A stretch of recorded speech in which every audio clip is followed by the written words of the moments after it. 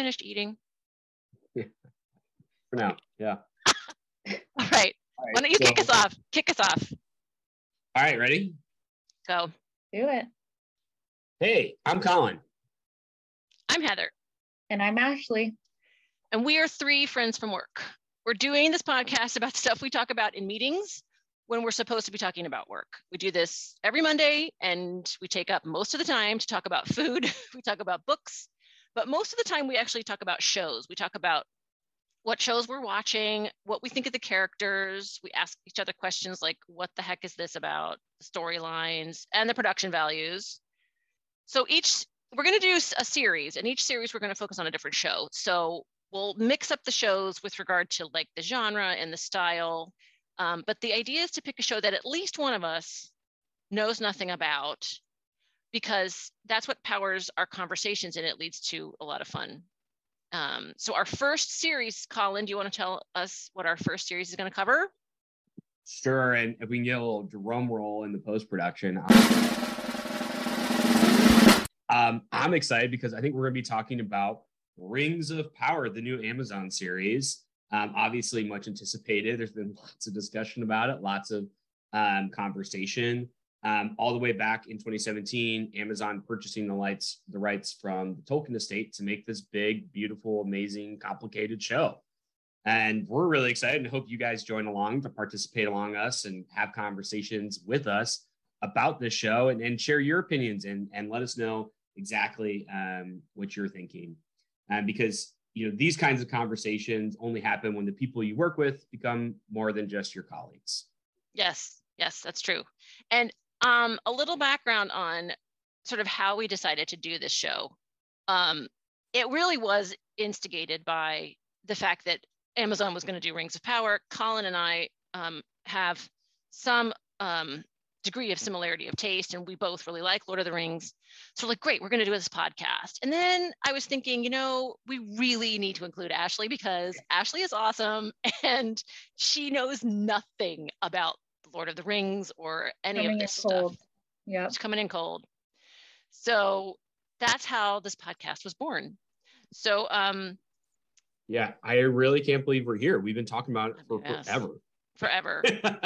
It's been like months and months of, I feel like, behind the scenes, much like Lord of the Rings in a way, of just kind of pulling this idea along. It's crazy that the day is finally here to record.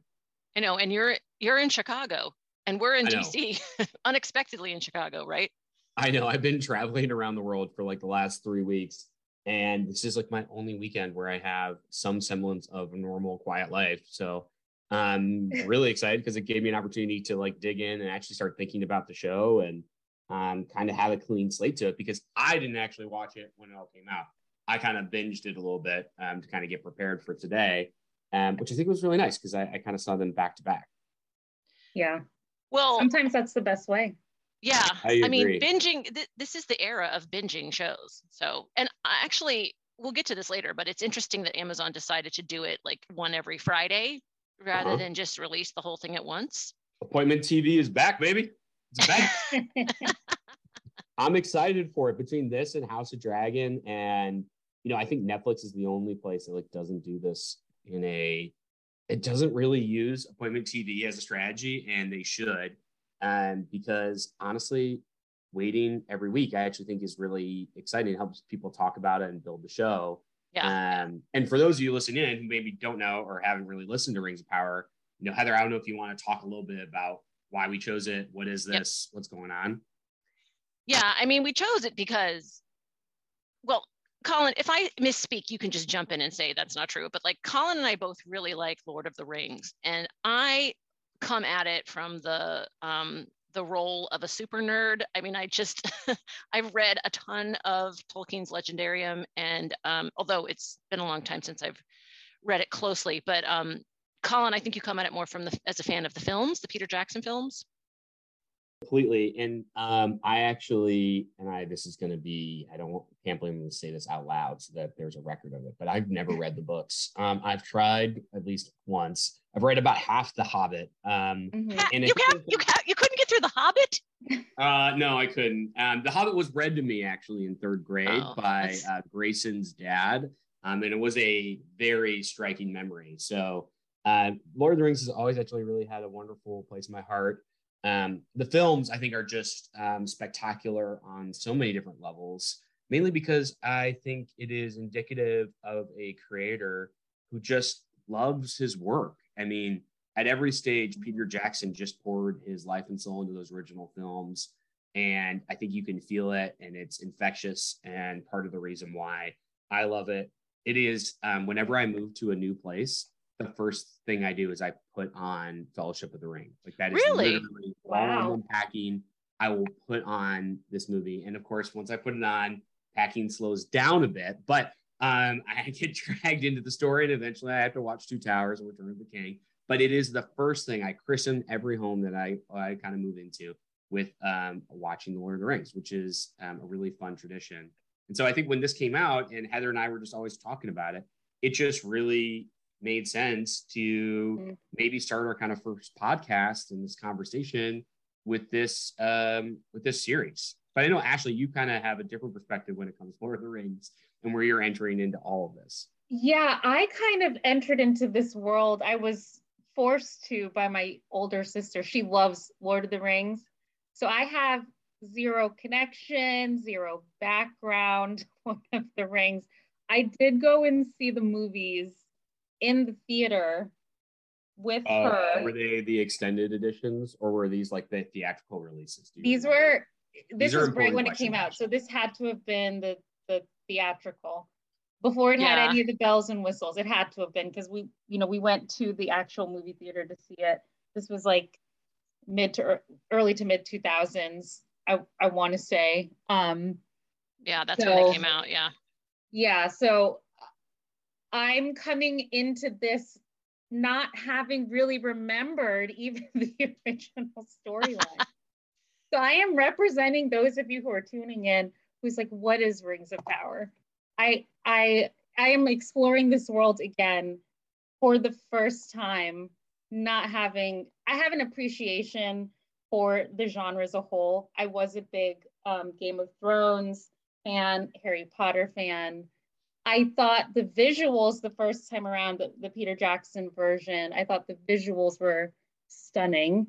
And it actually made me want to go to New Zealand. And I still have not been to New Zealand, but that is the reason I want to go, because so much of the original Lord of the Rings was shot there. But that's like the extent, really. So, okay. I'm coming into this fresh. Well, is it helpful for me to like give some context for this show in relation to the Lord of the Rings movies? I think so. For me, it would be. Okay. So Tolkien, so one of the things to note about the material for Rings of Power is that it is not a single book. Like, it's not a cohesive narrative of like, here's a beginning, here's a middle, here's an end, and there's a specific storyline and an arc. Because Tolkien wrote basically his entire adult life. He wrote stories, and he wrote parts of this legendarium, and he created languages, and he drew maps, and which is so impressive to me that he even created a language for this. That's so cool. Go ahead. Yeah, the languages they're incredible. I mean, they're almost fully, the two Elvish languages he created are nearly fully fleshed out languages, which is astonishing. But anyway, so because he, as you may know, he was a philologist. Languages were what he taught at Oxford University. Did you just make that up? What is a philologist? I did not make it up, Colin. It sounds like a word that's been made up before. No. In fact, he was really good friends with C.S. Lewis, who wrote the Narnia Chronicles, among other things. And C.S. Lewis wrote in his diary when he met Tolkien, he was like, my mother told me never to trust a papist, meaning a Roman Catholic. And my school of literature told me never to trust a philologist. Tolkien is both. But they became like really good friends. Anyway, yeah, philology is the study of languages. I am not making this up, Colin. Anyway, getting back on track. So literally the first thing he wrote that was part of this whole, I keep calling it a legendarium because it's the best way to put it. The first thing he wrote was on the back of a piece of paper that laid out troop assembly schedules or something like that. It was like he wrote it in the barracks, World War I. He's like, he's away from his wife, who he's just married, and he's gone off to the front. And of course, that sucks. And so he takes this piece of paper and he turns it over and he starts writing the story of this elven kingdom of Gondolin. The last thing he wrote was like about a month, and that was like, I want to say 1917. The last thing he wrote was like about a month before he died, and he was sort of tinkering with this character of Galadriel, who is in the Rings of Power, as you guys know, having watched at least the first 2 episodes. So the point is, he wrote like for like 70 years, and the Rings of Power story that they're going to go through in these supposedly 5 seasons is stories from what he called the Second Age. So Tolkien divided his legendarium into 3 key ages. And the first age is sort of the creation myth and how this all came about. And, you know, and that's what you see, Ashley, in the very beginning of the first episode, when baby Galadriel is talking to her big brother Finrod about, you know, the boat that the kids sink and everything. And he walks away and there's these 2 trees that are kind of glowing. Yes. That is set during the first age in what is essentially Tolkien's version of heaven. It's where the elves live with the gods. So anyway, the second age is what, So the second age is what this show is going to cover. And the third age is what Lord of the Rings is set in. So we just rewound in time from the Lord of the Rings trilogy, the Peter Jackson version. Right. Interesting. So the first scene of the first episode we can think of as the origin story. Well, it's set in the origin story. Yeah. That little snippet of her talking to her brother. And she has this long, really long, you know, intro narration where she's like, there was this war and we defeated him and he blackened the trees. He destroyed the trees. Remember that exposition at the very beginning of the first episode? That's all set in the first age. The baddie? Who is the baddie? Is called Morgoth. He's called Morgoth. Anyway, so that's all set in the first age. And so the beginning of the action of this show now starts with her obsessively chasing him, you know, as you guys like across the ice and stuff, which I don't know, I'll get into that. I found that annoying, but anyway, I found it annoying, but I loved her armor. But anyway, so that's it. The second age is what this show will be covering. And it does cover, in fact, the creation of what else? The Rings of Power. So you may remember that there's the one ring that Bilbo finds and gives to his nephew Frodo, and Frodo has to take all the way to Mount Doom to destroy, right? Remember that? Yes. Okay. I do remember that. The one ring is this, you know, I can get into who Sauron is, but he creates this ring to rule the other rings that he's created to give to the elves and the dwarves and men. This show is about the creation of all those rings. Okay, I need to back up. I know. It's not exactly simple. So what is the purpose of these rings though? Why do the dwarves need their rings and the humans need theirs and the elves need theirs? Like, what do these rings promise you?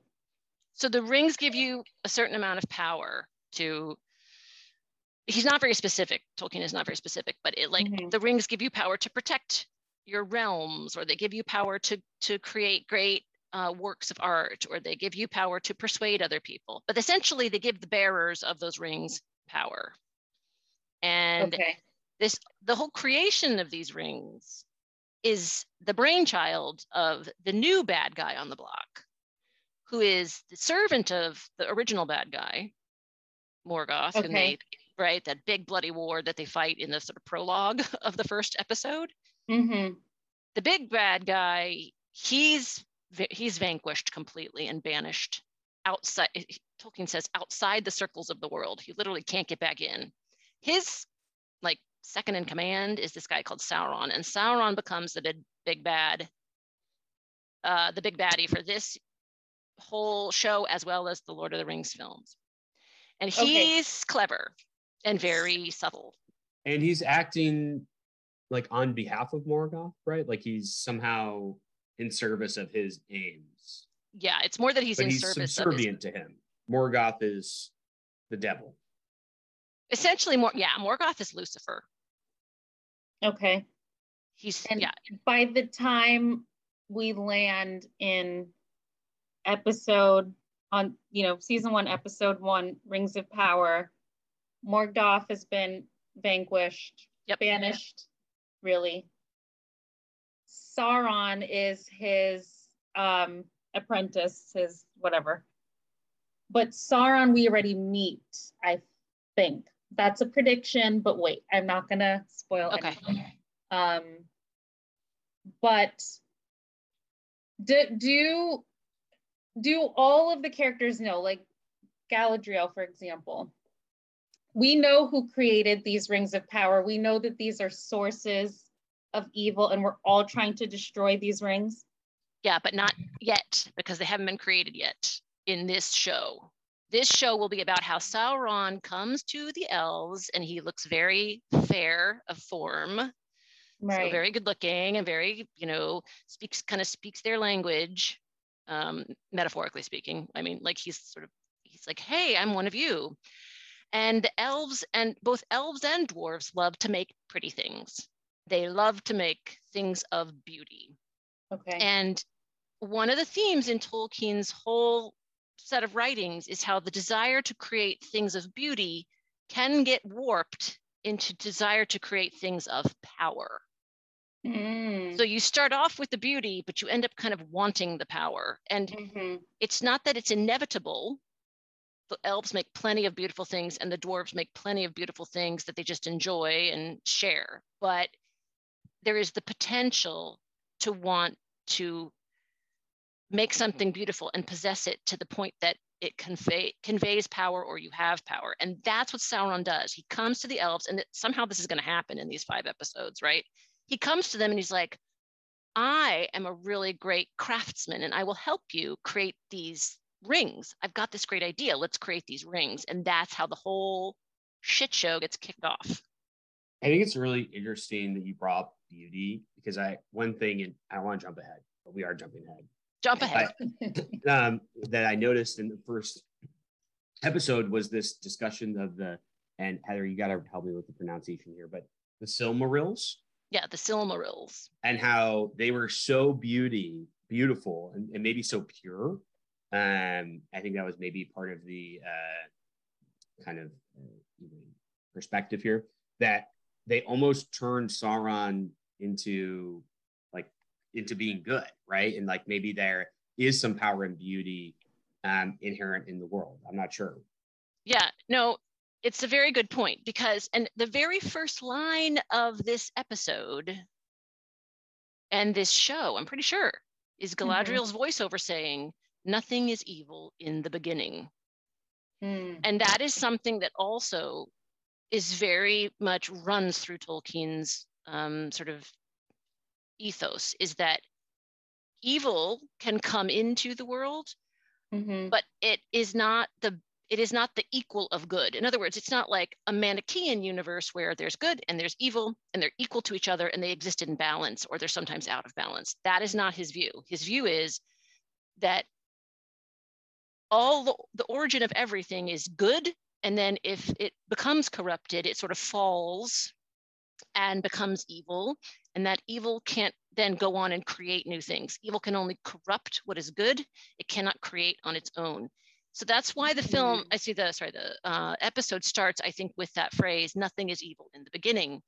And yeah, I mean, there is a kind of purity to the beginning of the whole thing, which is when the gods create elves and men.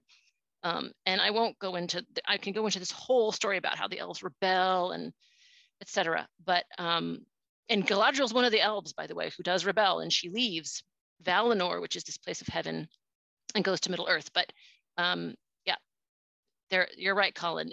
When the Silmarils are created by Galadriel's uncle. His name is Feanor, and he wants to capture the light of those two trees. And he manages to do it. He captures the light of these two trees in the jewels called the Silmarils, and Morgoth steals one of them. And that's, Colin, what you're referring to. Like, he looks at it and he's so overcome, he almost kind of repents. But anyway. I find the kind of theme or the thought that evil cannot create, it can only corrupt, to be really, really fascinating. And one that I'm excited because I think there's a lot of potential opportunities. I'm the one who's seen the first 2 episodes. So I know you guys have seen the first 4, so you may even have a better understanding of this, but I already see some potential seedlings to grow of seemingly maybe nice characters that maybe they don't have that. Well, speaking of characters, so Ashley, do you want to run through kind of your sense of the characters? I know you. Let me tell you who I wrote down. Okay. Most compelling. And of course, I'm going to be biased towards the women right now because they all had this single trait at the end of the day that just had me fascinated. So the first one is Galadriel. As we know, she opens the entire series. She's the first one we see, the elf. And then I also wrote down Nori and her friend Poppy as my top 3 characters to watch right now. So starting with Galadriel, notes that I wrote down or traits that I admire. I wrote down that she is intuitive but stubborn, very brave, and I would also say courageous is a subset of brave, but I would say the courageous part comes in at those final moments when you think she's done for, and then she still finds a way to make it through. I love her resilience there. So then with Nori, I wrote down that she is adventurous, but really what's driving that is her deep sense of curiosity. I love her rugged and like rebellious nature as well, and that she's so single-minded in her curiosity that she can't really be deterred. She's going to do what she's going to do. And then Poppy, what I really loved about her is that she's not only is she loyal, but she's like that voice of reason. She's very sensible and she's always going to look out for you, even though she is rooted in her reason, her ability to just stop and think through a situation first. And she's very quick-witted. And I say that because of a scene where she is helping Nuri, even though she knows it's like a terrible idea. And I don't want to give this away because I think this is actually episode 3 and I don't want to fast forward here.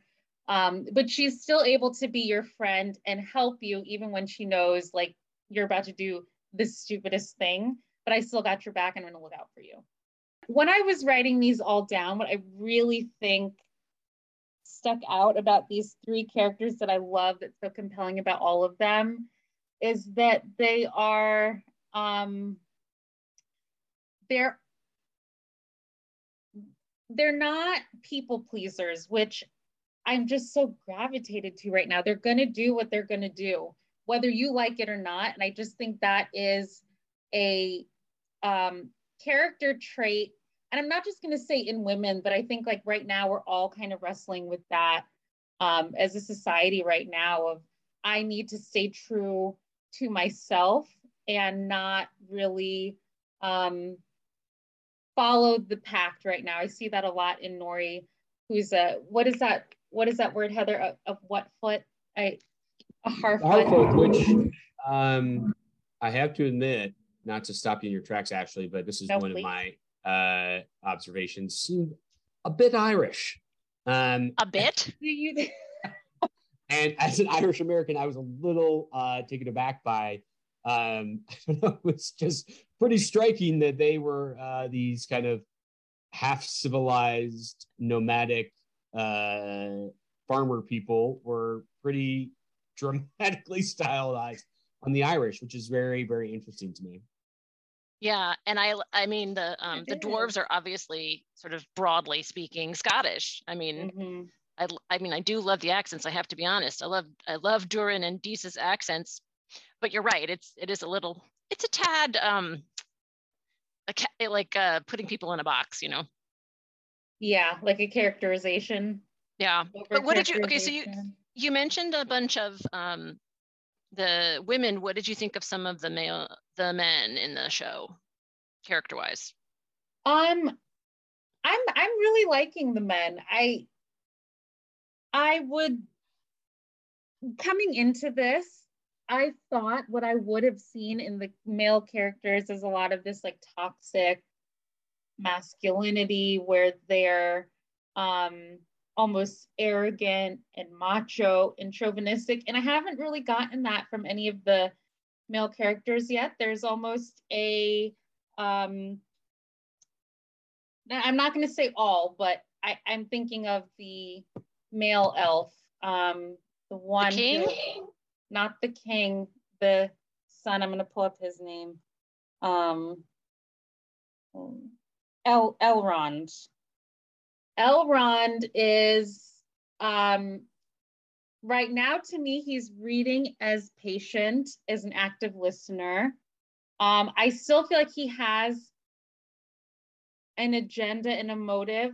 I haven't picked up on what that is. Even if it's already been revealed, I'm still trying to place everybody.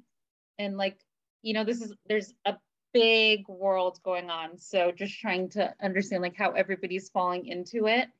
But even the dwarf who's the prince, his father is the king. I'm missing his name. Durin.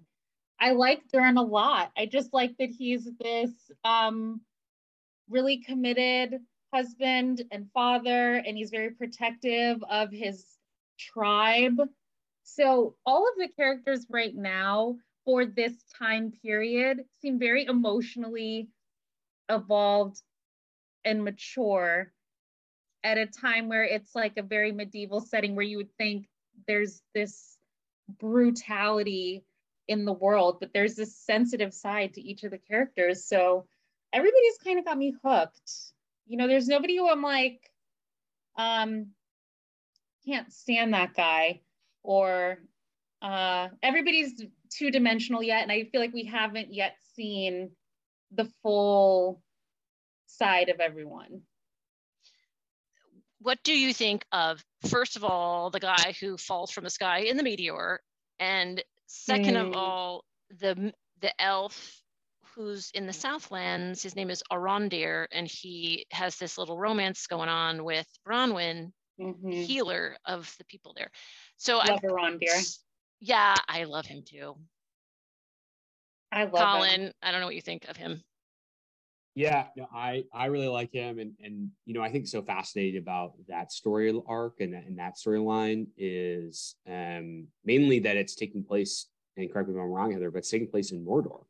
Yeah, so we know, obviously, for those of you that have seen the Lord of the Rings, we know what's coming. We know that this land that seems so beautiful and bountiful and green is not going to be that anymore.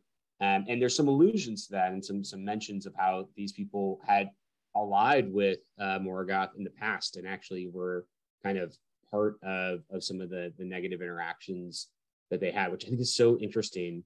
And to be honest, taking even a step back to talk about the plot kind of from a 10, 15,000 foot level, I think it's a interesting, and I think it will end up being a strong decision from the writers to kind of start us off on multiple different storylines at the same time, because there's and for those of you maybe haven't seen or kind of following along at home, like there is kind of multiple stories happening at the same time.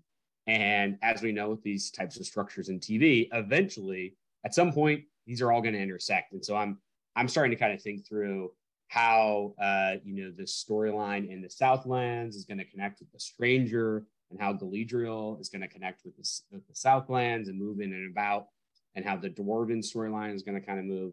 So it's kind of interesting to see those threads start to take shape.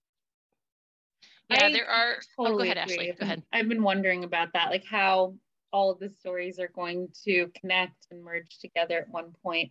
There are two characters who actually, now I think about it, have annoyed me just a little bit, but I think it's a little too early. You had mentioned him already, Heather, the one who falls out of the sky.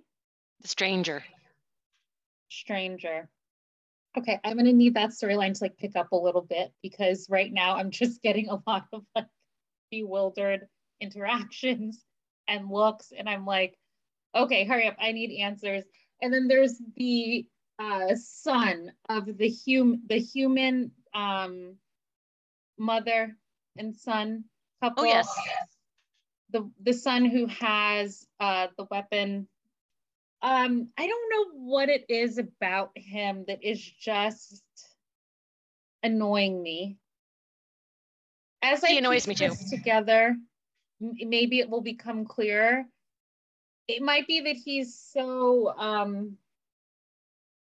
stubborn and secretive, and he's kind of playing with fire, and he doesn't really know what he's playing with and endangering everyone around him. That might be what's really got me annoyed. But annoying. He's kind of being a typical preteen or teen, I think, who's just like not paying attention to the severity of what he's doing. He's like, no, this is fine. I'm going to play around with this obviously evil thing. Exactly. And I think that's what has got me just like annoyed with the entire scenes.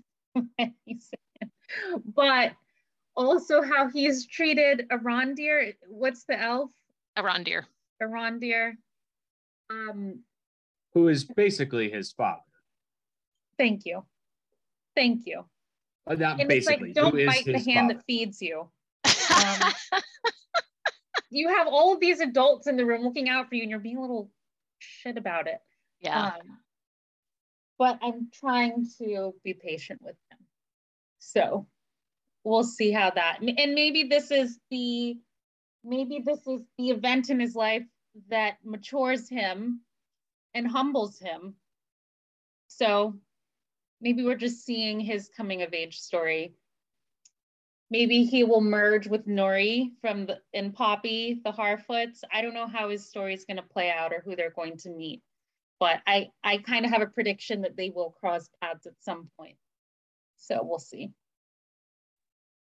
One thing, transitioning here for a second, that I think I was really impressed with, and I think has been pretty unanimous online, is the money that they have spent to build the world and make it look nice has been well worth it. It is a fully realized world. And I just think the world building in particular in the first two episodes, Bazandur, no, how do you say it, Heather? The Dwarven Kingdom.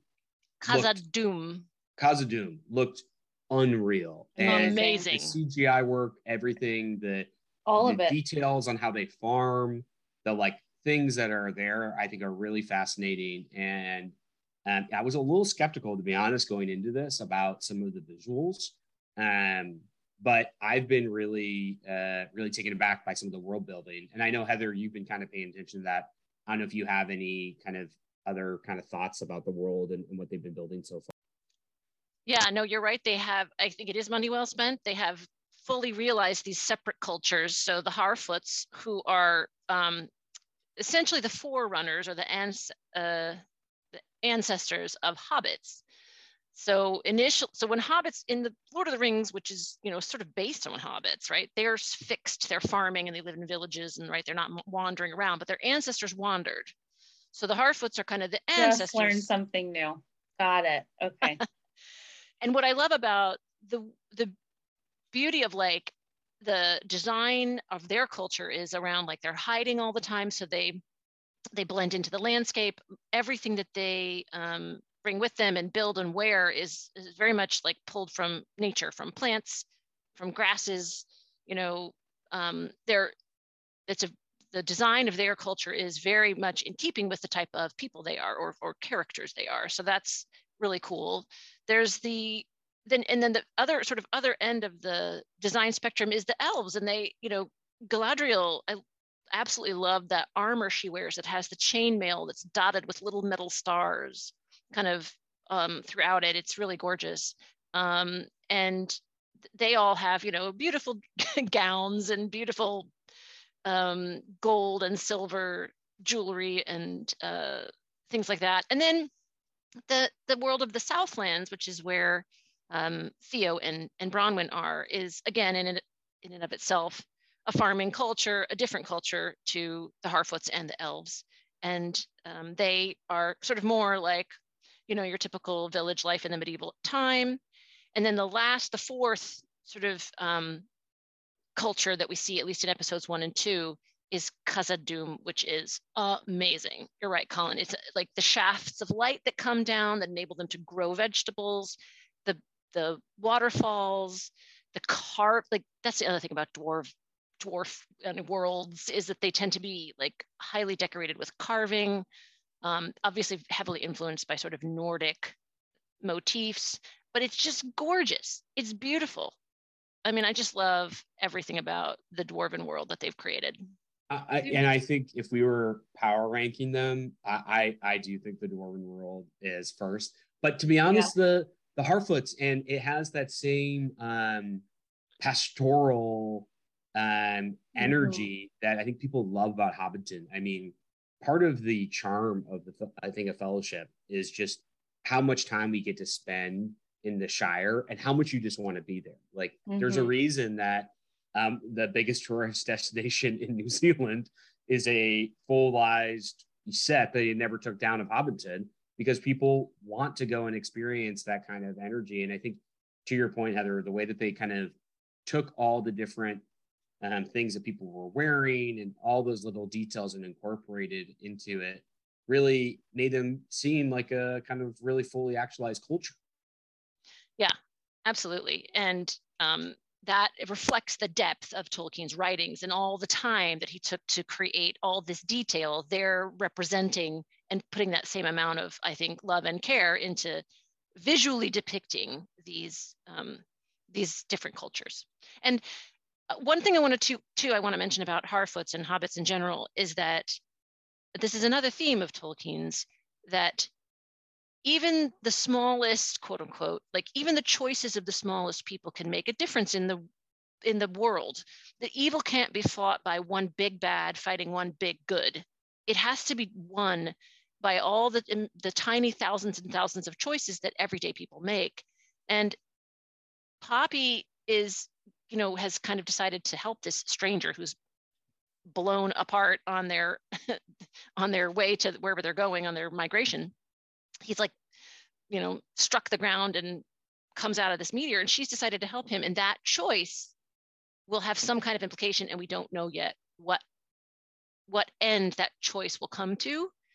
It might be good. Maybe, who knows? Like maybe the stranger is a bad guy, in which case her choice is, while well-intentioned, is going to turn out to be not good for the plot. But we'll see. Ashley, I don't know if you mentioned, you said you think we've seen Sauron. Did you mean the stranger? I did not. I did not mean the stranger. I don't want to give it away yet, in case. I'm going to save that for episodes 3 and 4. Okay. Because I do think we've met Sauron, but I'm not sure that the stranger is a good guy. I mean, there was some symbolism in one of the episodes where these fireflies were whizzing around him, and all of a sudden the light went out and they all just withered. And so I don't necessarily know if that's a premonition of what's to come, or if that is more of a direct reflection on him and the powers that he has. I'm not sure. But the fact that you have this symbolism where you had light and clarity all around you, and then it just kind of withers and dies, I don't necessarily think that's a good sign. That's actually a really beautiful observation that you made. And I love Poppy's reaction to the death of those fireflies. That actor, she is incredible in the way that it really is. What I got from that moment when she reacts and she says, Nori, look, the fireflies are dead, or what, I can't remember the line she uses, but the look on her face is one of total like shock and betrayal. Like how could, and I think her reaction is, I don't care who you are, you might be good, you might be bad, but how could anybody kill fireflies or kill this, kill this life that is like glowing and beautiful? And she was that moment, she said so much in just that one look. She did. She did. And so do you think that means the stranger is bad because he killed those fireflies? Or do you I think don't know if he is bad. I just think he is maybe just alluding to, or we're just getting clues as to obstacles to come. I don't know if it means that he is an evil force. Maybe he's trying to prevent that, or it's a little too early for me to tell. I think the show runners are playing around with it, and they want there to be some ambiguity. The kind of the most prominent theory is not that he's Sauron, because in the story, Sauron, as I said, comes to them as this like wise, fair being. So he doesn't land in the middle of a forest with wild, crazy hair, like that just doesn't have that Sauron vibe for the Second Age. But the kind of the going theory in all the chat is that this is Gandalf, who's one of the 5 wizards who are sent to Middle-earth during the Second Age to help fight the evil that's kind of growing. And Gandalf, as one of the 5 wizards, loves the hobbits. He's the only wizard who cares about them. He's the only wizard who pays attention to them. And his insight and his wisdom that these are a hardy folk who can help fight evil turns out to be the ultimate defeat of the evil, because it's the hobbits who are able to persevere to the end and bring that ring to the very brink of destruction, not the elves, not the men, and certainly not the dwarves. And his wisdom in trusting these folk is once again a very Tolkien thing. And so I'm still not sure it's Gandalf, because I don't know why Gandalf would be so completely befuddled. This guy is like, I don't even know how to talk or dress or eat snails or anything.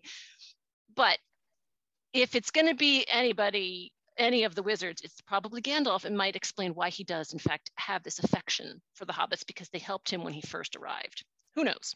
Oh. I've also seen a theory about Radagast. Yeah. Radagast. And then there was another one of Tom. Bombadil? You think it's Tom Bombadil? I saw that online, that's maybe a possibility. Colin, you and I have talked about this. If you haven't read the book, so you don't know, Tom Bombadil annoys me. He's annoying. What's intriguing about him is that he is totally unaffected by the ring. He doesn't want it. He can see people, like, when you put the ring on, you disappear in Lord of the Rings, right? He can still see you. He is Tolkien's like envisioning of the spirit of a place. He's literally the spirit of Middle-earth. So, but that's all great, right? But he has the most annoying poetry that he spouts of like, hey, lolly, lolly, dilly dally. Like, I can't stand it. This is where Tolkien goes a bridge too far for me, and I'm like, I can't follow you there. All right, well then let's hope it's not Tom Bombadil, because I think you're gonna have an opinion if it is. Colin, what's your general reaction to these first 2 episodes? Yeah, to be honest, I was pretty skeptical going into this. I was not convinced that it was going to be good for a whole slew of reasons. And I was pretty surprised by how much I was kind of taken with it. Is it perfect? No. Are there some things that I'm kind of waiting to see? Yes. But in general, I actually was really surprised by how much I enjoyed watching it. And, I will say there's a similarity, and it's really interesting that Amazon decided to release this at the same time as House of Dragon.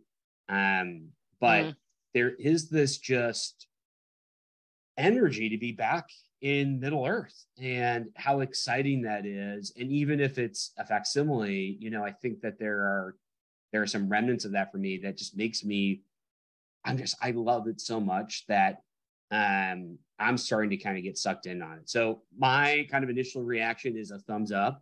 Waiting to see kind of how it goes. But overall, a really, really good start.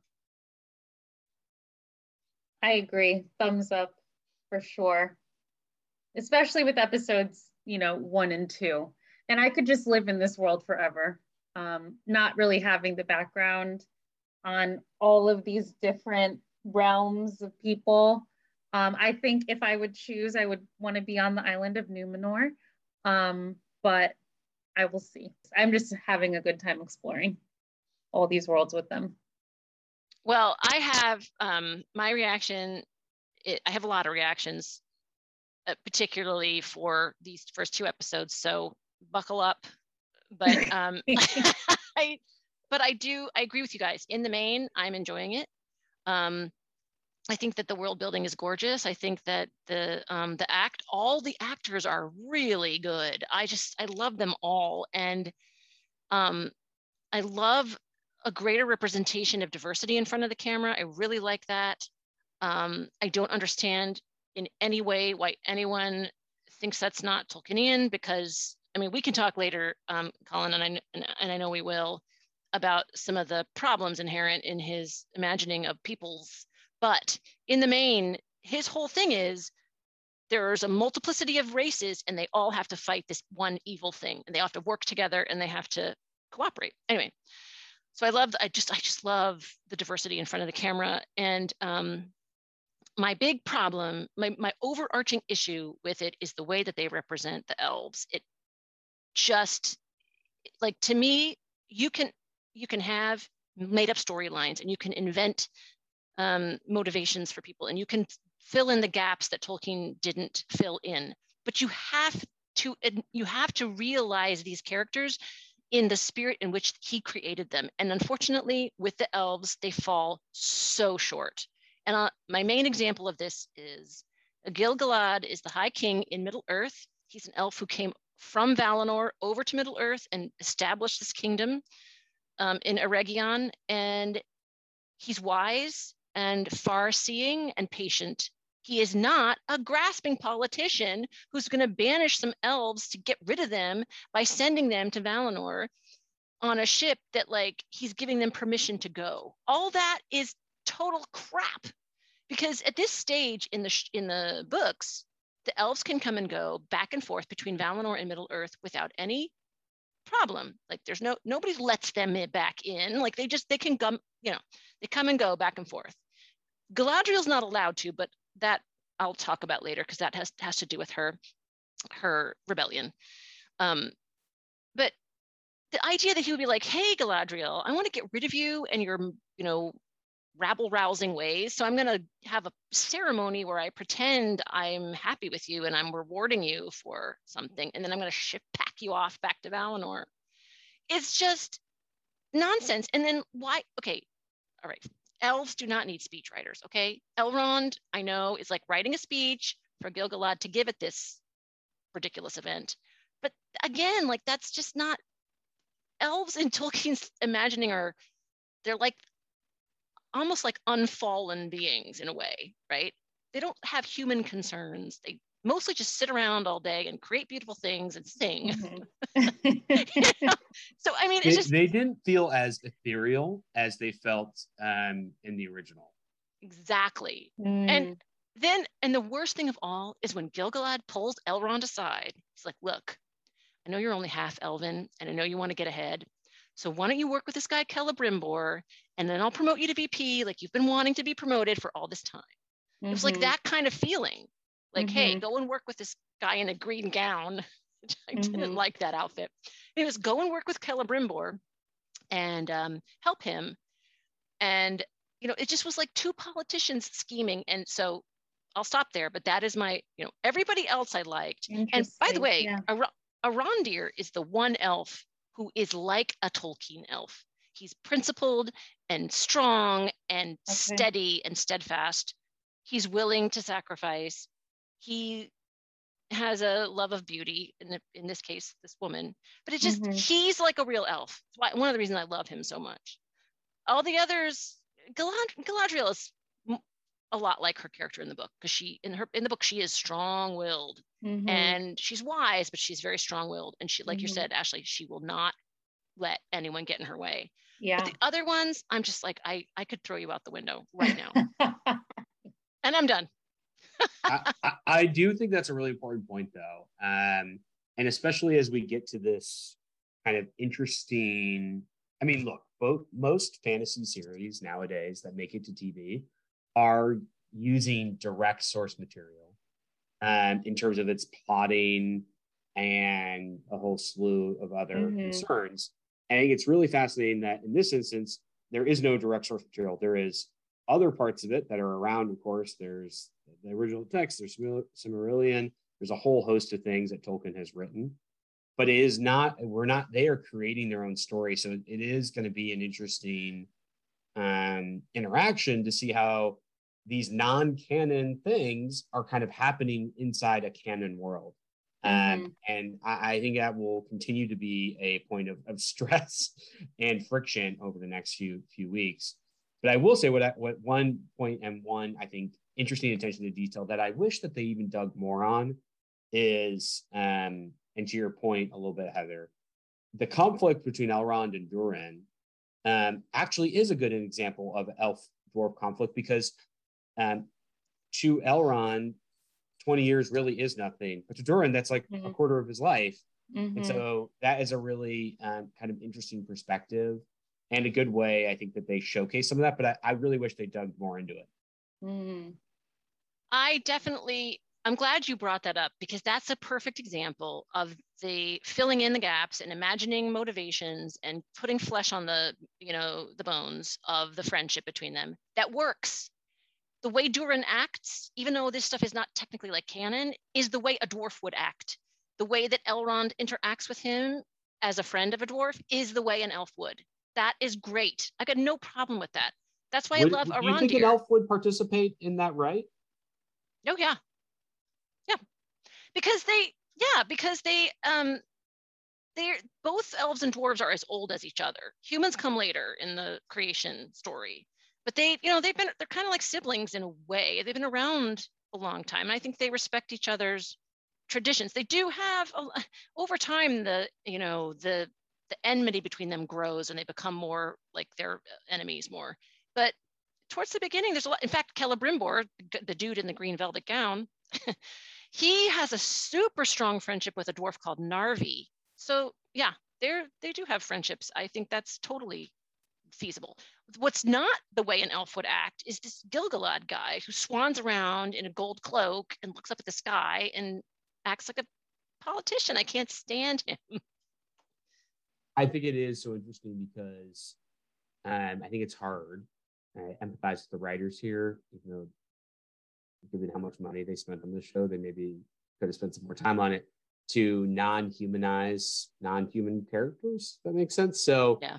I can empathize with that, but it is really interesting just to kind of unpack a little bit how a lot of the elvish plotting and or kind of not plotting as in scheming, plotting as in kind of the story around their storyline is, to your point, Heather, kind of not really how they would act.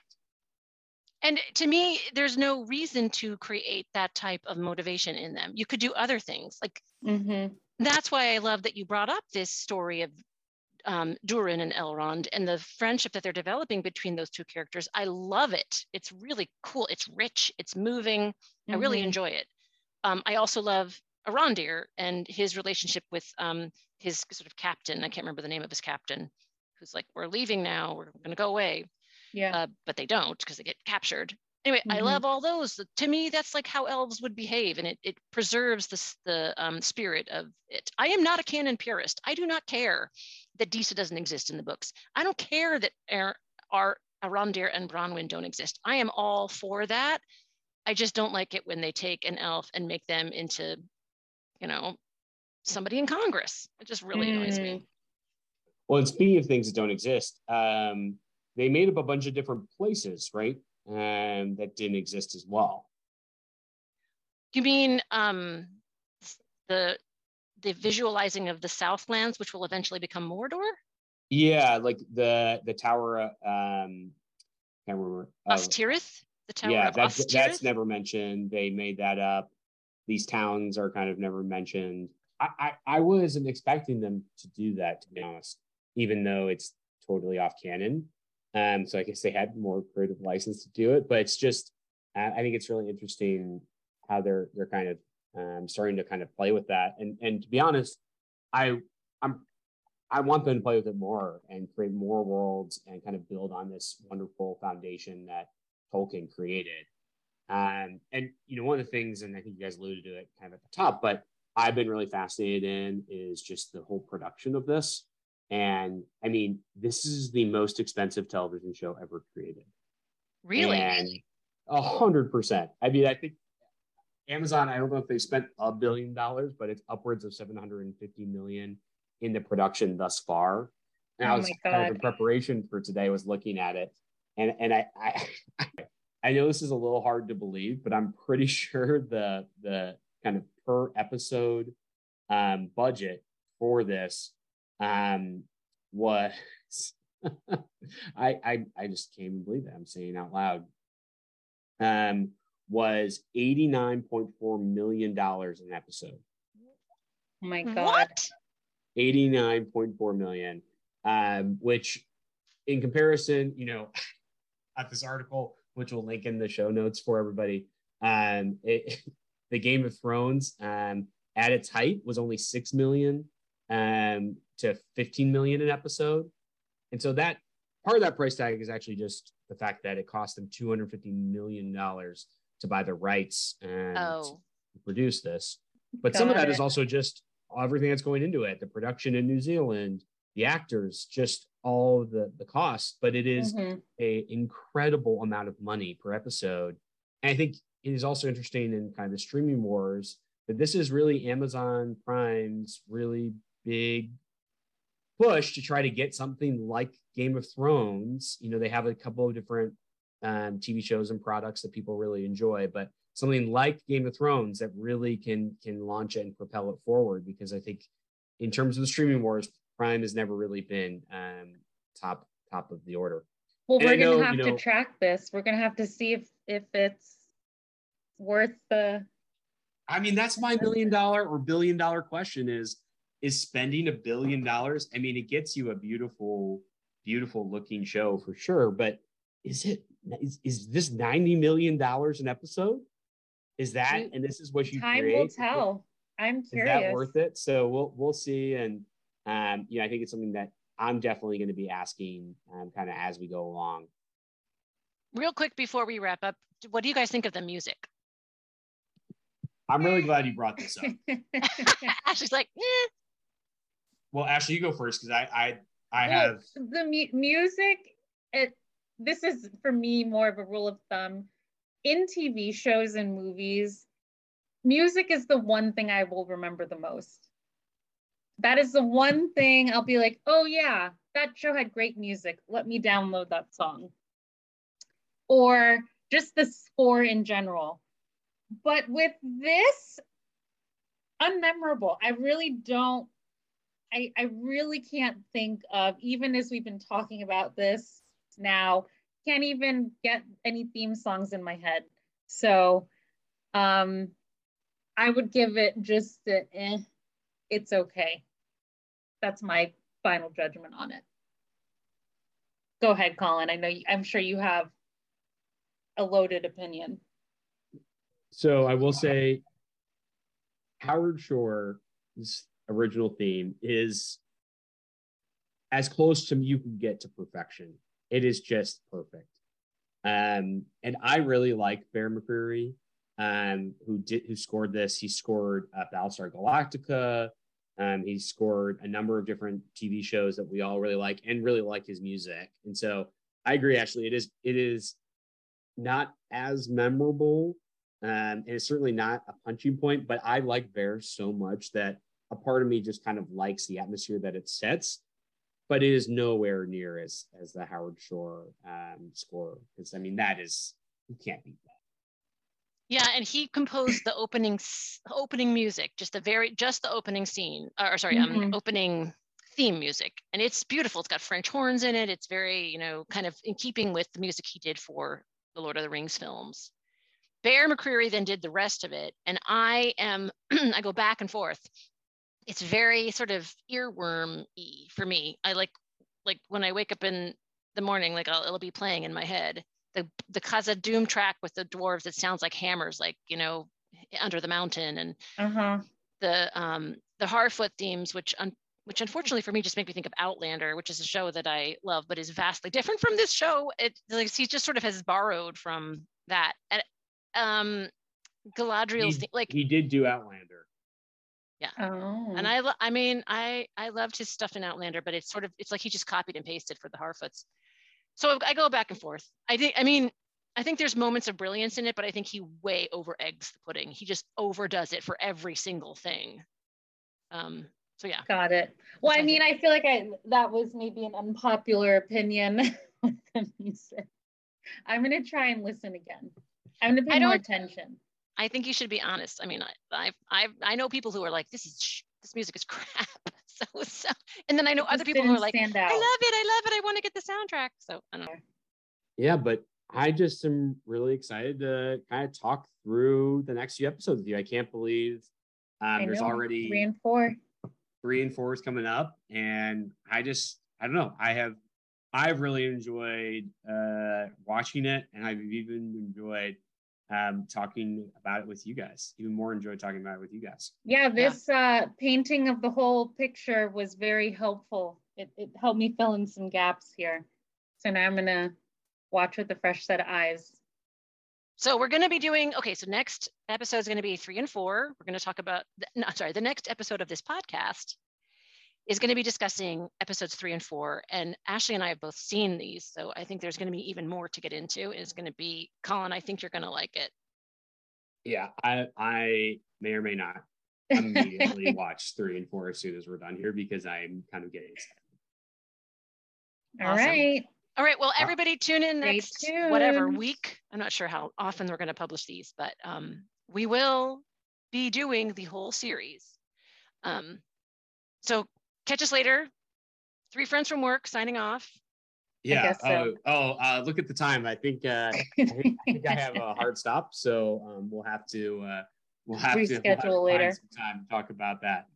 We pack literally an entire meeting's worth of discussion about work into 5 minutes, and then we spend the rest of the time talking about this stuff.